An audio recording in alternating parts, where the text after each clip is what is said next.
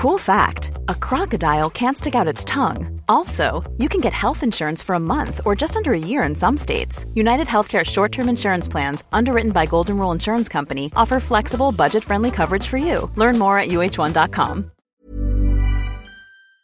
Piki mai, kake mai, and welcome to Our Changing World from RNZ National. The lampreys' habit of latching onto unsuspecting whales and fish and sucking their blood and tissue has resulted in them sometimes being referred to as vampire fish. To find out more about these fascinating fish, Alison joins Niwa's Cindy Baker to meet New Zealand's only species of lamprey and to find out why she's putting them through their paces in a specially built flume tank or lamprey lap pool. So you come armed with a bucket and some gloves.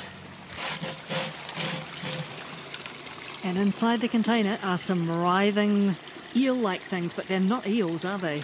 No, they're lamprey. So as much as they look like eels, they're not actually very closely related at all. They're more closely related to sharks, skates and rays. So they're a fish, and if they're related to the sharks, skates and rays, does that mean they have a cartilaginous skeleton? Yes, so there's no bones at all. You're quickly putting it in a bag, which makes me suggest it might be a bit of an escape artist. Yes, they're amazingly good at jumping and firing themselves out of containers. They have a large sucker mouth that they actually use to help themselves migrate, and they can scale vertical walls and completely out of the water as well. So Wow. as long as they have a wetted surface, then they're very adept at climbing up waterfalls and over obstacles in the water.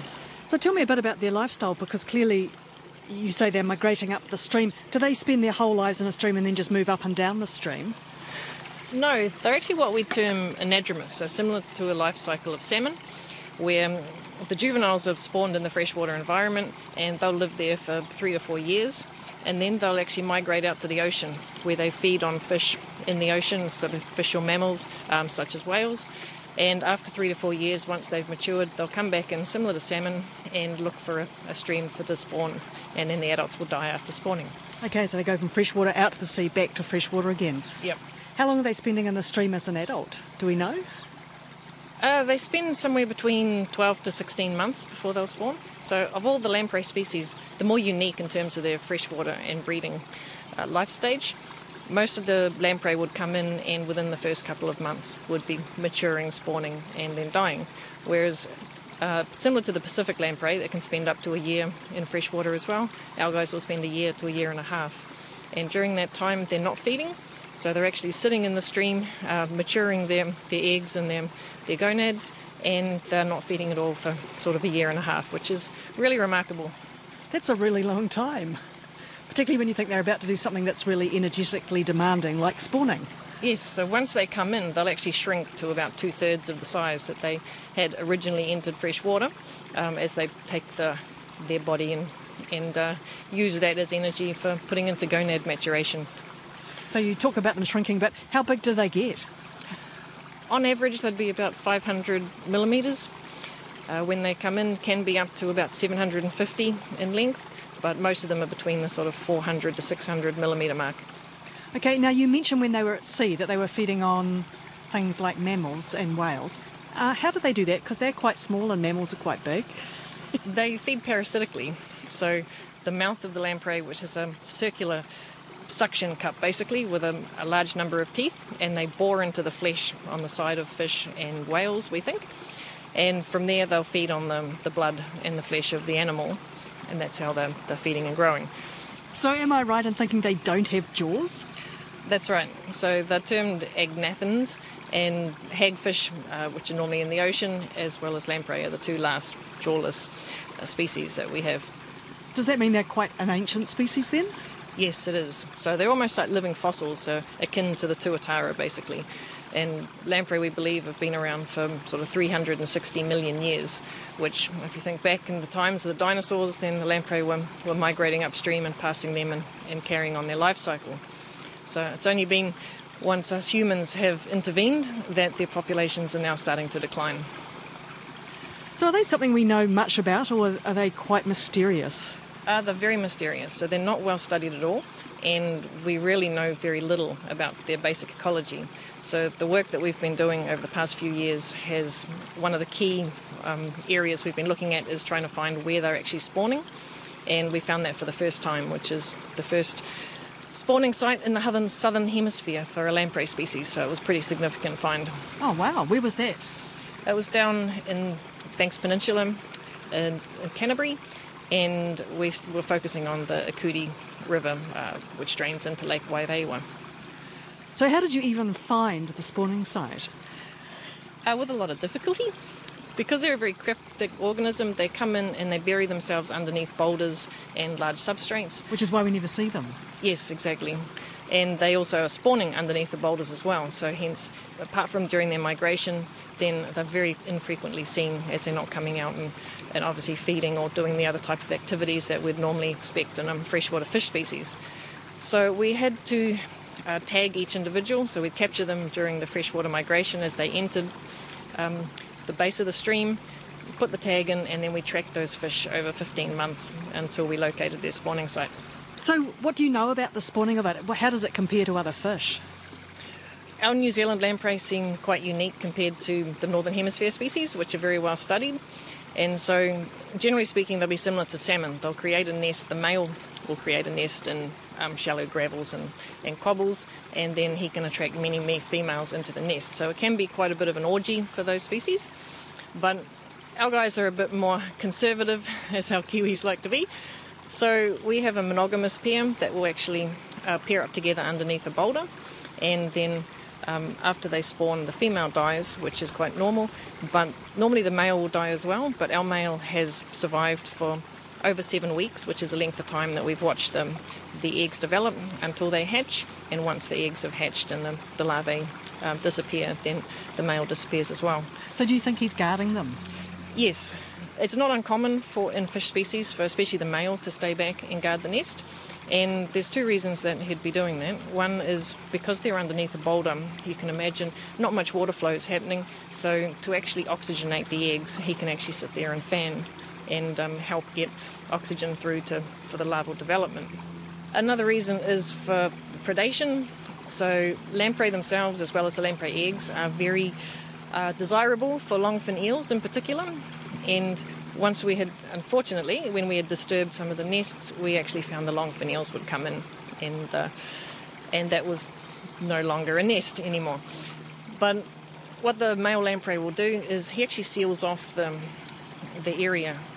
When we'd go in, we'd have to dig a hole to actually access and actually observe some of the development that was happening, and he'll actually infill that hole back in, so he keeps himself completely protected, and hence the eggs will be protected from predation.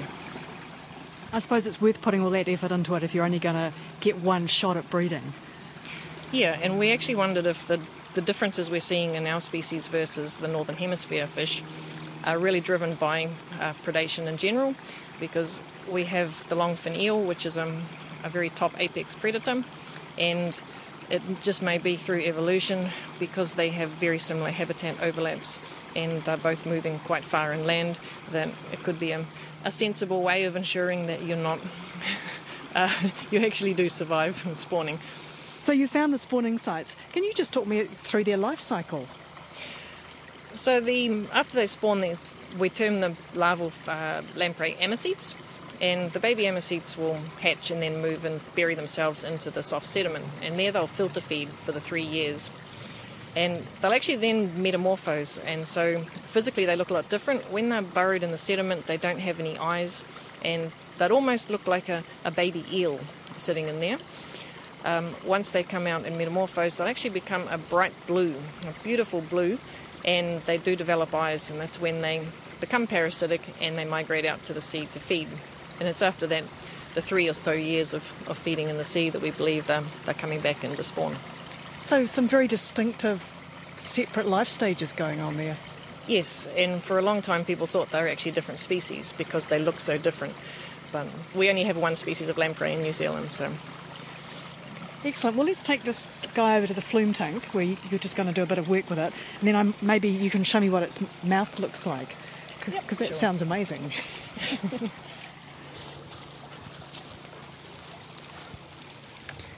They look quite strong. They are very muscular and very strong. Wow, it's completely just sucked onto your hand. What does that feel like? It just feels a little bit like a suction cup. You feel when the teeth go in, and they'll get a really good grip. And at that point, it can be pretty hard to pull them off. But so you're just holding it upside down for me, and yeah, it's just a big sucker mouth filled with hundreds of teeth that they use to bore into the flesh and hold themselves on. So hence you can see where he's drawn blood on my arm. So that's just basically his teeth sucking onto into the flesh.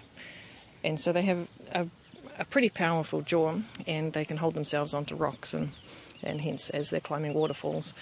And they just move their way up by progressively latching on and detaching as they jump up. So a very powerful body as well. And not all lamprey species can actually propel themselves when they're fully out of the water, but these guys can. So it's really quite amazing to watch. And its eyes are quite set back a long way on its head. Is that its nostril on the top of its head there, that hole? Yes, so they have a single nostril rather than paired nostril like we do. So it's termed a rhombopore, and they have a very strong olfactory sense, and that's sort of one of the key senses that they use to locate their spawning grounds and for most of their migrations, and also for locating partners, determining who's sexy and who's not. So that's that idea of them finding their spawning grounds and how they use odours in the water. That's all part of what you're doing here, isn't it? Yes. So what we understand is the larvae that are sitting in the freshwater streams for 3 years, as they're feeding, they're releasing what we term pheromones, and that's basically just a chemical odour that's released by a member of one species that signals a member of the same species, basically. And so those pheromones that they're releasing, the adults can actually pick up on as they enter the stream system, and they'll track those to locate suitable spawning grounds. As you can imagine, if you've got a bunch of larvae that are happily feeding and rearing in a stream system, then it's obviously a good indicator of suitable habitat for spawning. So you think that the fish that are returning from the sea are then following those cues up and going, okay, this is a stream I'm going to go back to? Yeah. Most of the work on lampreys has been undertaken on sea lamprey, which are a pest in the Great Lakes system. And generally, when I was talking about the lamprey going out into the ocean and feeding parasitically on a fish or perhaps a whale, that the host animal isn't normally harmed in any way. It has a bit of a scar, but it survives and it's quite happy.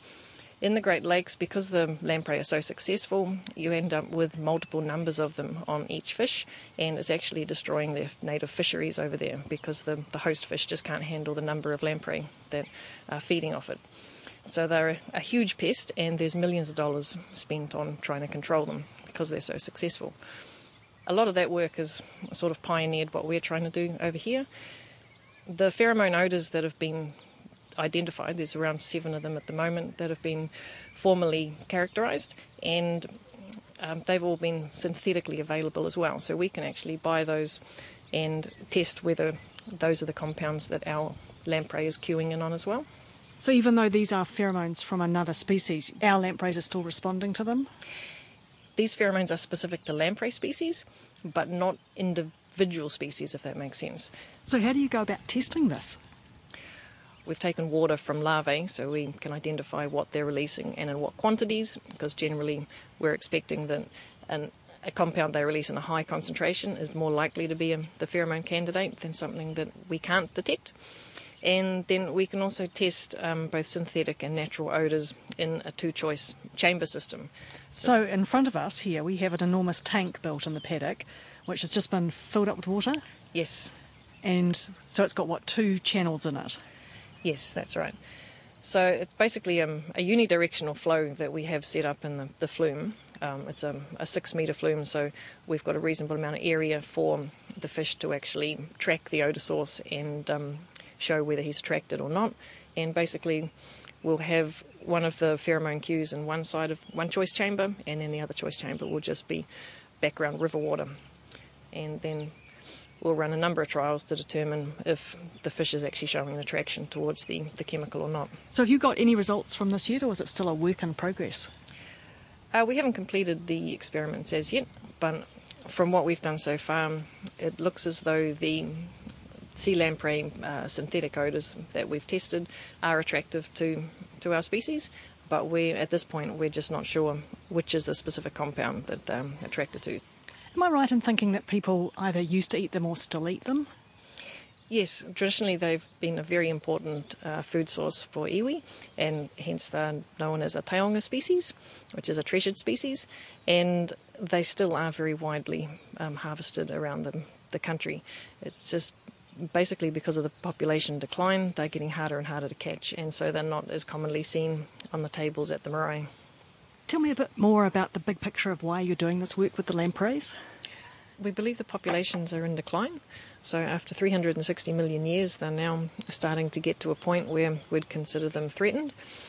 And we really want to understand more about their ecology. So as you can imagine, it's hard to know how to restore them if we don't understand exactly what habitats they're using and what are the different aspects in the freshwater environment that we need to be protecting in order to maintain these populations.